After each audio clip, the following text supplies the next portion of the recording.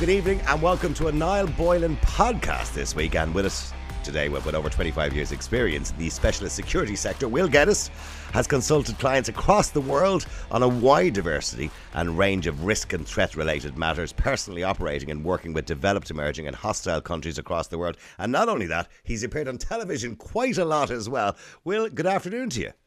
And a very good afternoon to you, Niall. Thank you very much. I'm very honoured to be invited on your show today. Thanks. Well, look, we've spoke a few times before, and more recently we've spoke about Ireland here, the big threat we had recently, the cyber attack on the HSE.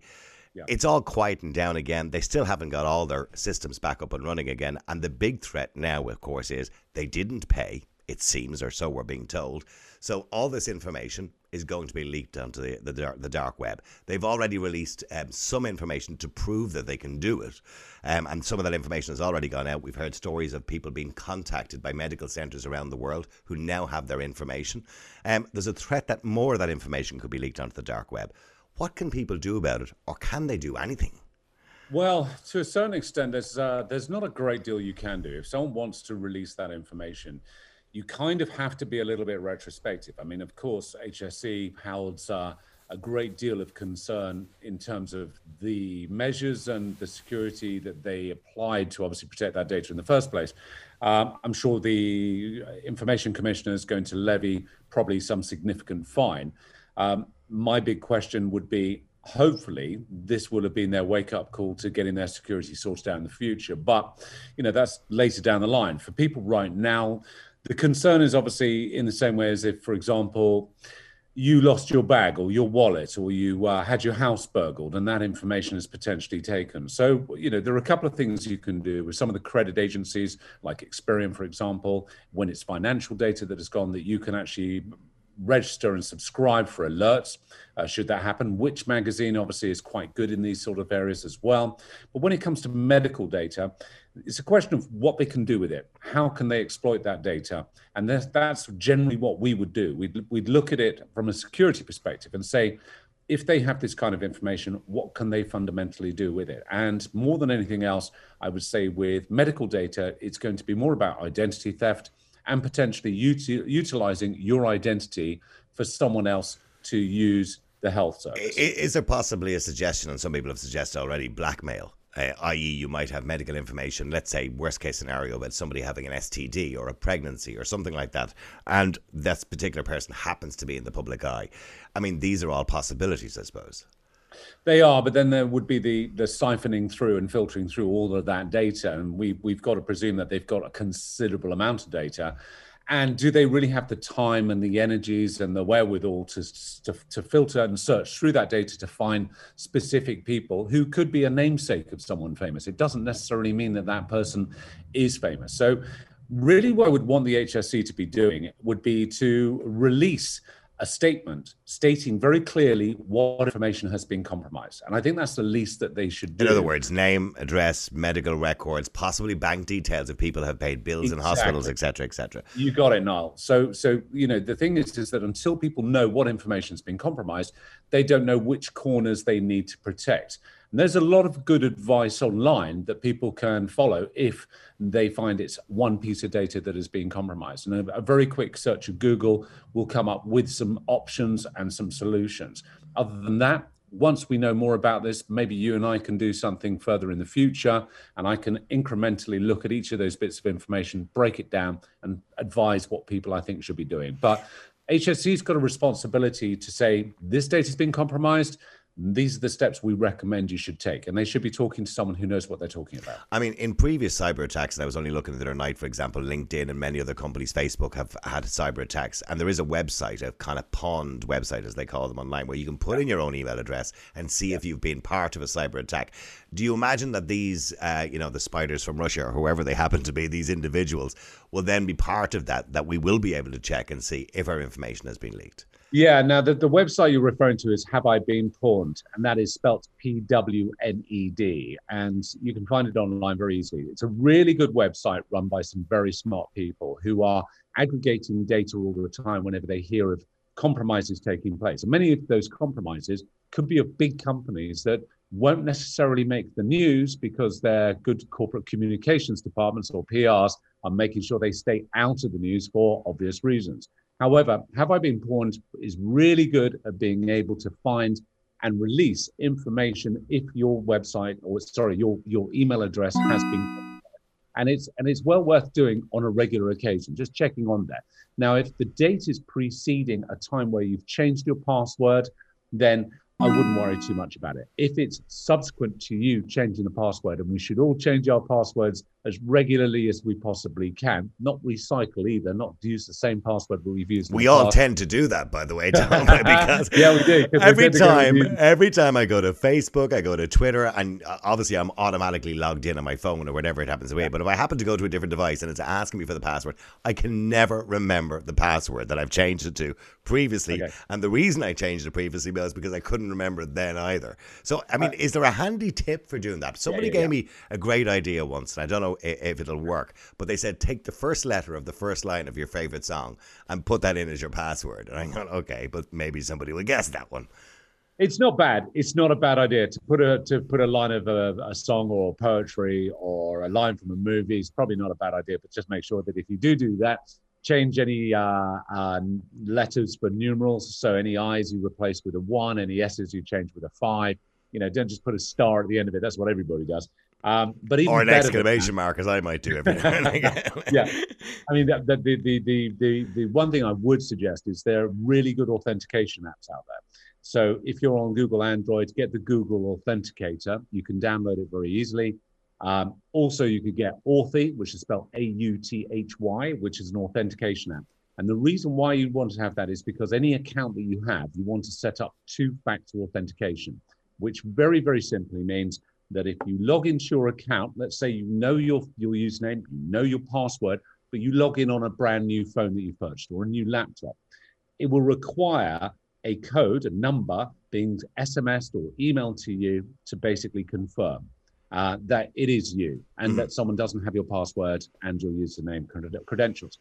Now, an authenticator app is even better because if you set it up with an authenticator, and you can do it with Gmail, you can do it with most online sites these days, it will generate a code randomly, a bit like online banking, that you just put in at the time, and there you are, you're safe. And it's one of the two-factor authentication is probably one of the best ways to prevent a hacker getting into any of your materials. Okay, we've seen, obviously, the HSE, we've seen the cyber attack, for example, in America on the gas pipeline or the gasoline pipeline.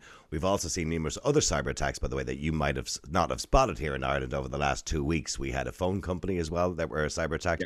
Yeah. My own website, actually, where I do my podcast, the host of that, which is one of the biggest hosts in the country, they've had two what they call, I think it's called DDoS attacks.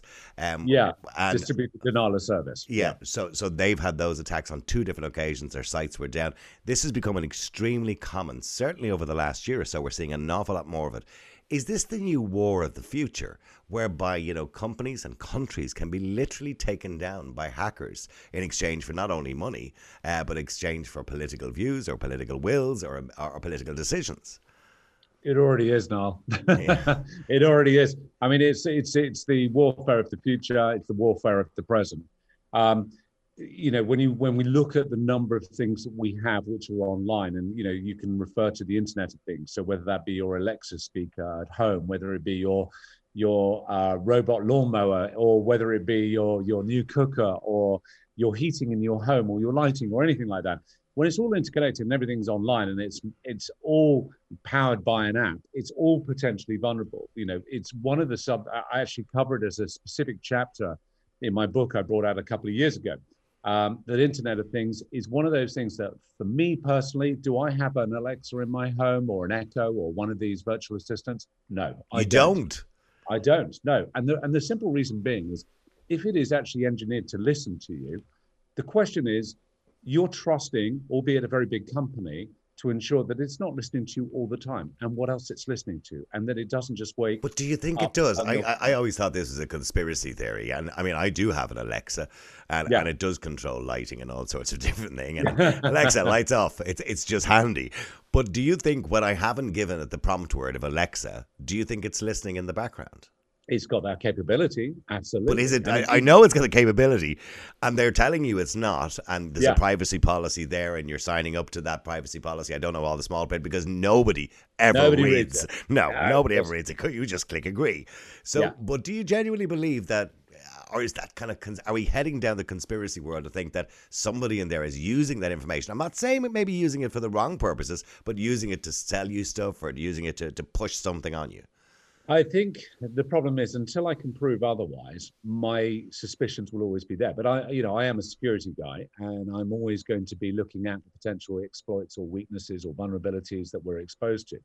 And unless someone can give me a definitive, it's a bit like, when we look at tradecraft in terms of traditional tradecraft of exchanging information or having a confidential meeting. I still have clients that will fly me first class to another country to sit down for an hour's meeting. I've had flights to New York, literally for 1 hour's meeting. I've had them to the Middle East. I've had them to various places, because we can't necessarily just relax and be complacent that technology isn't, if it's not being exploitative by the company that actually produces it. As you said, you've got your own website on a very, very good server with a very good web host, yet they were still not impervious to a DDoS attack. And a DDoS attack is something where a hacker will basically overload that website, overload that URL. So the server basically crashes and nobody can get it. And I've seen this with, I've worked in the entertainment industry, and particularly sort of like music entertainment groups that have a very young demographic. And the young demographic, you've got the 14-year-old or the 12-year-old in their back bedroom. They have all the time in the world to hack, to cause disruption, to do whatever they want. So, I've had fan sites, legitimate official websites for particular bands crash because a DDoS was launched against it. But good, web servers, good, website hosts should have DDoS resilience. So if yours doesn't, maybe you need to do a bit of a shop around. Okay. In relation to when these companies get attacked, be it the HSE, be it a telephone company, or indeed a web host or whatever it is, or whoever's supplying a service, I mean, what's your advice to them after you've fixed the problem? Right, we've sorted out the problem, they're gone, you've given them the money or whatever it is, or you've sorted out the problem. I mean, because realistically, if they have a backup, which is the most important word in the world, I mean, they can attack the backup as well, because obviously the backup has to be connected to the main computer to take the backup in the first place. So is that an endless sort of domino effect? Well, the backup doesn't have to be connected. You can open up the ports temporarily so that the backup is siloed and it's protected in its own safe, if you like. It's not continually, and I would recommend against actually having something which is just permanently open, because one of the things that any good large organization like the HSE should be doing is periodic penetration testing. And that penetration testing is mimicking the hackers. And these are really capable people. Quite often, they've come from the dark side. It's the poacher turned gamekeeper. They're the ethical hackers, really, aren't they? Well, you could call it ethical. I mean, I've met a few evil ethical hackers. We can come on to that. And they use those exploits to blackmail people and extort. But no, these are very capable hackers who will try and hack the client's website. They get an entirely impartial view. I mean, there are three grades of hackers or pen testers. There's what we call the black, the gray, and the white box. The black they literally have the website address. That's it. They don't have anything more than that. The gray will be someone that has a little bit of information. It could be someone who potentially used to work for that organization, understands a little bit of the architecture of the network. And then you've also got the white, which is the person that is the inside threat. Now, no company should discount the inside threat. That could be the aggrieved, disgruntled, upset employee who decides to pull the pin on the grenade before they leave the organization. And he sticks AnyDesk on in the background on the computer where nobody even knows it's there, and he's doing it from his own house. You got it. So again, this was one of the biggest risks for many companies during the lockdowns last year, where a lot of people were getting remote access into their network, and they needed to verify and whitelist obviously who it was that was coming in. So the IP numbers were traced. There's lots of different ways that potentially a threat can come in and pull the system down or steal information. And as a white box threat, one of the things would be, if you're working for a big company, you might choose, and I've dealt with a few of these cases, where you decide, I'm going to download the entire client list. I'm going to download all the customer data. and maybe sell it they to the want to sell it competition. online. Sell it to the competition. Well, exactly. Yeah, they may potentially try and sell it to the competition. Obviously, if the competition get caught buying that kind of material and knowing that it's been stolen, they're going to get into big trouble. But that's not to say you couldn't sell it in a foreign market. In relation to personal protection, I mean, everybody's carrying around the most unbelievable devices that are, I mean, if we go back to 1969, the technology would have got men to the moon, but we've got this in our pocket now. We've got it on our wrist with our Apple Watches and Android watches and all sorts of things and Samsung Galaxies. I mean, are we at huge risk by having even these devices? I mean, should we not just all go back to the Nokia 5210? Life was just so much easier. I mean, are we at huge risk? Because people talk all the time and they say to me, my phone was on the desk. I happened to mention I needed a new pair of Reebok trainers. The first thing that happened when I went on Facebook was an ad for Reebok trainers. Come on. I mean, is that really happening? Well, you know what? I get asked this question an awful lot, Niall, and it's a good question. And I would say, would I have a definitive answer on it and say your devices aren't listening to you? Well, going back to the point we made earlier, I couldn't say 100%. But one of the things that we mustn't discount, which is why social media platforms have a great deal more accountability, or should have a great deal more accountability than they do, is that the sophistication of algorithms these days are that good that they can fill in the blank. And the best way I explain it to people is, imagine that you are a jigsaw puzzle and you're made up of lots and lots of tiny little pieces. And what your visits on websites, on social media sites, on online shopping, when you're going on there, you are agreeing more often than not to cookies. Mm-hmm. Thing, because obviously it helps that if you filled up your basket and you leave that site and you come back, it will remember what you've got in there. It'll make your shopping experience. So people shouldn't see cookies necessarily as something nefarious.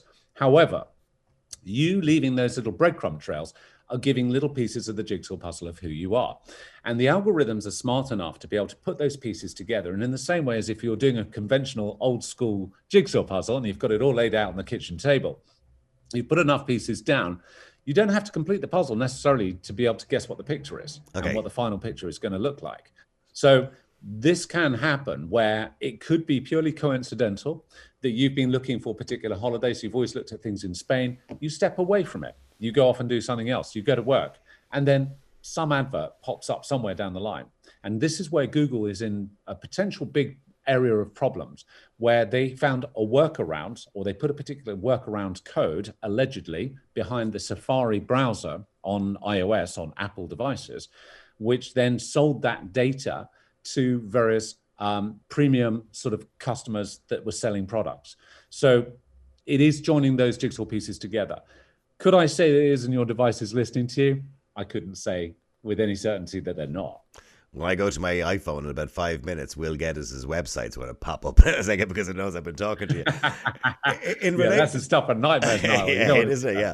In relation to conspiracy theories, there's been a wide range of misinformation and conspiracy theories around COVID-19. Do you think that technology, the social media, and the way social media has been used during COVID-19, has it played a massive role in the way we've reacted around the world? Some would say an overreaction in the way we've reacted to COVID-19. In the UK, of course, you've had your lockdowns. Ireland has had the longest lockdown in the world next to Eritrea. And you could argue that Eritrea has been in lockdown since the 1970s. So, I mean, do you believe that social media and technology has played a huge role in promoting public policy from governments around the world?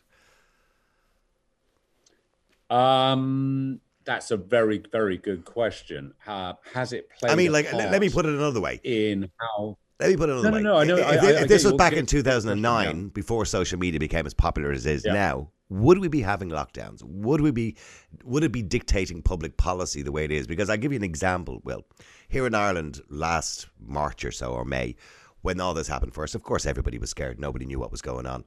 And there was hashtags going up on Twitter. There was a group of people videoed dancing in the middle of Temple Bar, which is a busy area like Leicester Square in Dublin. And all of a sudden, hashtag close the pubs, hashtag close the pubs. These people are spreading the virus. Then it was hashtag close the schools. The government reacted to these small group of people, you know, who would never have been noticed before social media came along, and closed the pubs. The government reacted and closed the schools because some people said it. Now, Again, it's hashtag open the pubs, hashtag open the restaurants now, and now we're seeing public policy reacting to that. So do you think social media and technology has played a role in dictating the world around us, essentially? Not being involved in governmental policy, I couldn't say with any certainty, but I would say one could easily speculate that the government does take the barometer of the general public sentiment. And if they are feeling, and there is a majority that is feeling a particular action needs to be taken, and it hasn't been taken by the government, then inevitably it's going to be an easier sell if there's a vast majority of people coming back and saying you should close the pubs. But equally and conversely, if they say you should open the pubs, whether that is a calculated decision based on medical evidence and intelligence to say, yes, that's a smart move, and it's not just social pressure. Wants pubs open, so let's open them.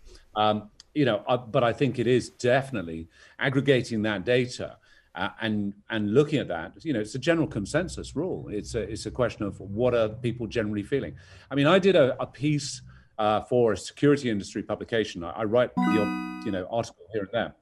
And one of the things that I talked about was the fact that these lockdowns were never going to last. For the simple reason that people were going to start protesting. People were going to start breaking COVID.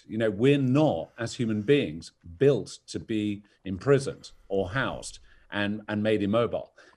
We will get stir crazy. We will get cabin fever. So I think, the governments were always on borrowed time as to how long they could sustain it before we just went, nah, we're out. And sticking with COVID, of course, COVID has increased the risk and obviously increased the work for people like you, because as you rightly pointed out, particularly state departments, be it the revenue commissioners or the Inland Revenue, as you call it over there, are all working from home.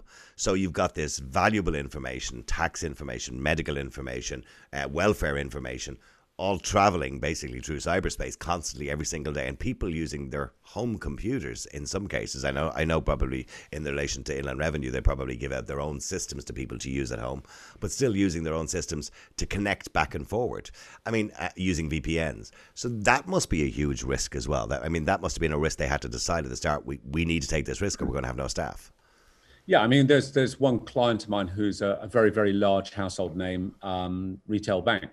I won't say who. And they said that they spent within 3 months the equivalent of 3 years worth of IT budget to be able to facilitate, obviously, a lot of their staff working from home. And their security is absolutely brilliant. I mean, their cybersecurity is off the charts in terms of its capability.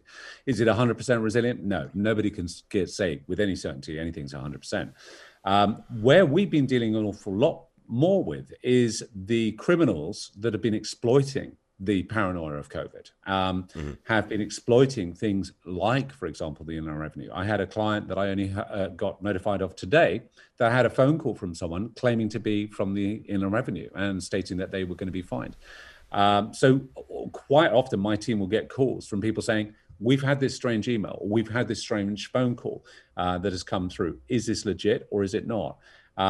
And I would generally say to people before it can be qualified, and most often, one of the benefits of technology these days is people will post online very quickly if a scam's doing the rounds. So it's definitely worth checking on there. And secondly, very importantly, which is a byword for all of us in the security industry, which is trust your gut, trust your instinct. If it feels wrong, there's a very good reason that it probably is telling you it's wrong, because it probably is wrong. we are going to get to a point where companies just will not be able to use text messages for people to send links, because the advice from everybody now is if you get a text message with a link, you just never click it, and that's just the end of it. And I think we're going to have to bring in some sort of policy where companies just don't send links anymore, because there's just so much hacking going on and so many viruses out there, or ransomware, or whatever it happens to be. Are we going to get to that point where it's going to make it difficult for companies to genuinely send out information to people via email or via text for them to respond to? Like recently, my credit card, or my debit card, should I say, had an unusual or suspect payment. Now, it was me, thankfully, but they sent me a text message saying, just send back a yes or a no if this was you. I mean, but it will get to the point where they won't even be able to do that, because people just are starting now not to trust texts anymore. Yeah, I mean, it's a very good point. I think, again, we've got to a certain degree qualify when the text comes through. How much information is it asking for us? What is it asking us to do? Is it asking us to call a number? Is it to click on a link? And the golden rule generally is if it's not HTTPS, and that S is the really important part, If it doesn't have the S at the end of the HTTPS colon / whatever website it might be, then do not trust it. If in doubt, call up your bank, call up the HMRC or the relevant revenue to find out whether there is an issue. If that's, one thing you have to remember with most of these scams is they will target you either first thing in the morning when you're still waking up and you're not quite firing on all capacities, or last thing in the day when you're already disengaging from work and you're already beginning to sort of kick down from the busy day that you've had. So they will try and target you when you're at your most vulnerable. The second thing is, remember, anything you click on potentially also inserts a potential malicious malware into your system. This is the traditional phishing approach. And if you click on it, but most mobile phones are generally okay. But if you do it on your laptop, be very, very cautious, because you click on that, you could be downloading. So always have a very, very good antivirus, anti-malware software and run it regularly. That's the thing that drives me mad. It's when clients go, got it. And I go, well, when was the last time you used it? And they go, oh, about a month ago. Mm-hmm. And it's like, no, every morning when you get up, do you always have a cup of tea or a cup of coffee? And they go, yeah. Well, then you should start making your routine include the moment you open your laptop or turn on your computer, run your antivirus right from the get-go. And the other thing as well is, this is becoming more commonplace. Many, many years ago, of course, the only risk we ever had was the odd email from a prince somewhere in the middle of South Africa who was offering you 30 million if you kindly gave him your bank account details and met him in Sweden with a briefcase. But that's all changed now. I mean, they still exist, I assume, those kind of chancers on email. And I'm sure people still fall for it, by the way, too. They do. Yeah. Which is bizarre that people would fall for the prince story. You'd be amazed. There are barristers, doctors, lawyers, all sorts of very professional, well, one presume intelligent people who fall for them all the time. And you would think when you would look at that, okay, somebody's going to give me 30 grand for nothing. But I suppose there's always, you're thinking to yourself, maybe it could be real. Lately in my spam, for example, I just happened to look at it the other night. I'm constantly getting these ones. This is your final opportunity to cash in your Bitcoins. I don't have any Bitcoins. So the Bitcoin seems to be the big one at the moment. This the cryptocurrency and basically telling people they have cryptocurrency. Why has that suddenly become a big one? Well, it's been around for a while now, and there are so many different cryptocurrencies out there. And do I know much about it? No, I don't. It's not something that really tickles me, to be absolutely honest, Niall. But I would say caveat emptor with any kind of Bitcoin purchase. Cryptocurrencies are complex. You know what? I would believe they're a little bit emperor's new clothes, and until such time as MasterCard and Visa accept them as a recognized currency, guys who say to me, and I've got dear friends who say to me, Will, I've made 20 million this week. And I go, you know what? You've made 20 million of nothing until you can cash it, mate. Yeah, well, until you can see the physical money. And I'm the same as you. I kind of don't trust anything until everybody else has done it first and made a mistake. And I think that's probably the best way to do it. In relation to security, by the way, you not only do cybersecurity, you will look at the general security, I'm assuming, of businesses in general. That security, does that include protecting themselves against litigation, protecting themselves physically, I suppose, against break-ins? I mean, have we seen an increase or a decrease during COVID-19 of break-ins? Because the two trains of thought in this, that the burglars are also locked down as well, that they can't go very far during the lockdowns, of course. The other thing is people are at home more now, so there's less of a chance. But businesses are a little bit emptier, so it's more of a chance. So how is that working out? Well, you're absolutely right. I mean, your presumption on the fact that home invasions and home robberies and burglaries are greatly sort of reduced, or have been certainly during lockdown, absolutely right. I mean, it's rare that you'll have a criminal that is brave enough to want to break into a home when it's quite evident that obviously the occupants are going to be in. Businesses, totally different story. You're absolutely right. Again, those businesses left unattended, computers, work equipment, tools, all that sort of good stuff, again, potentially vulnerable. I think as the lockdowns are now lifting everywhere, we're going to see things revert back to normal, certainly as people are getting out. But yeah, from our perspective, we tend to handle more the specialist end. So a lot of our clients will have what we call residential security teams. A lot of these guys are ex-military or ex-police, and they will be there 24 hours keeping watch and God help any burglar who decides to break into one of my teams. And just finally, in relation to yourself, Will, how did you get into the business? Because now you appear on television quite a lot. You're on radio nearly every possible day of the week at this stage. So obviously, thanks to you, sir. You've been on Irish national radio on many occasions with me as well. I mean, how did you get into that business? Have you always had an interest in security? I mean, I understand the image as well. I mean, you're obviously a Bond fan as well. I may be in the background. Not necessarily. It's a very interesting business to be in. I'm sure, like every other job, it can be boring too by times. But I mean, what kind of brought you into that business? Well, I mean, it's a very long and boring story, Niall, which I won't bore you with. But fundamentally, I came into it, and I hold the sort of the standard and the flag for other civilians that are in this industry. As you can imagine, a vast majority of the guys in the game are ex-military or ex-police or ex-security services, and will come from those sort of traditional backgrounds. There is a large and increasing number of people like myself who don't come from one of those formal backgrounds. That's not to say that I haven't had parallels in terms of training. You know, I spent time in Iraq, I spent time in Afghanistan, and a lot of hostile environments around the world. Reasonably firearms, and was certainly the associated tactics that you would employ in these things. But I came from more a combative background. So, you know, I started, like many young guys, with judo at the age of 7, took a liking to the martial arts. And then during my journey, met with a fascinating guy who was former British Special Forces, who was one of the great and the good, a bit of a legend, who took me in and he became my mentor.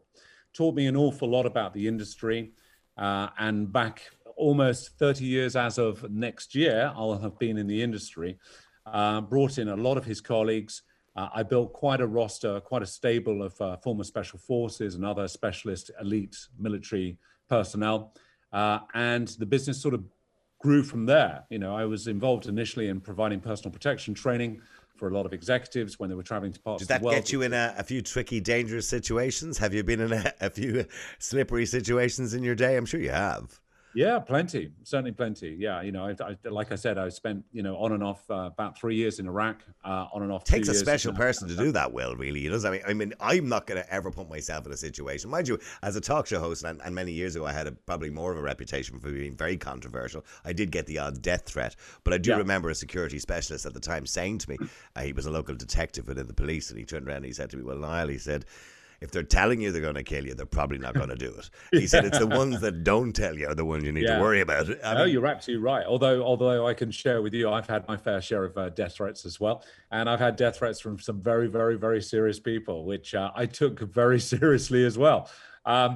Yeah, but you're absolutely right. If they're going to fanfare that they're on their way, then they're usually not. No worries. The ones you're not prepared for. So, yeah, I mean, in terms of the industry, yeah, I mean, I've put myself in a few precarious positions, but one of the things that I've had at my advantage has been really good guys around me, a very good team. We cover each other, we look after each other, and most importantly, we look after our clients and make sure they're safe. Well, listen, I got to thank you very much indeed, Will, for joining me this evening, and I appreciate you coming to talk to me on the podcast tonight. Thank you very much indeed. It's been my absolute pleasure, Niall. Thank you. I'm very honoured again to have been invited. Thank you.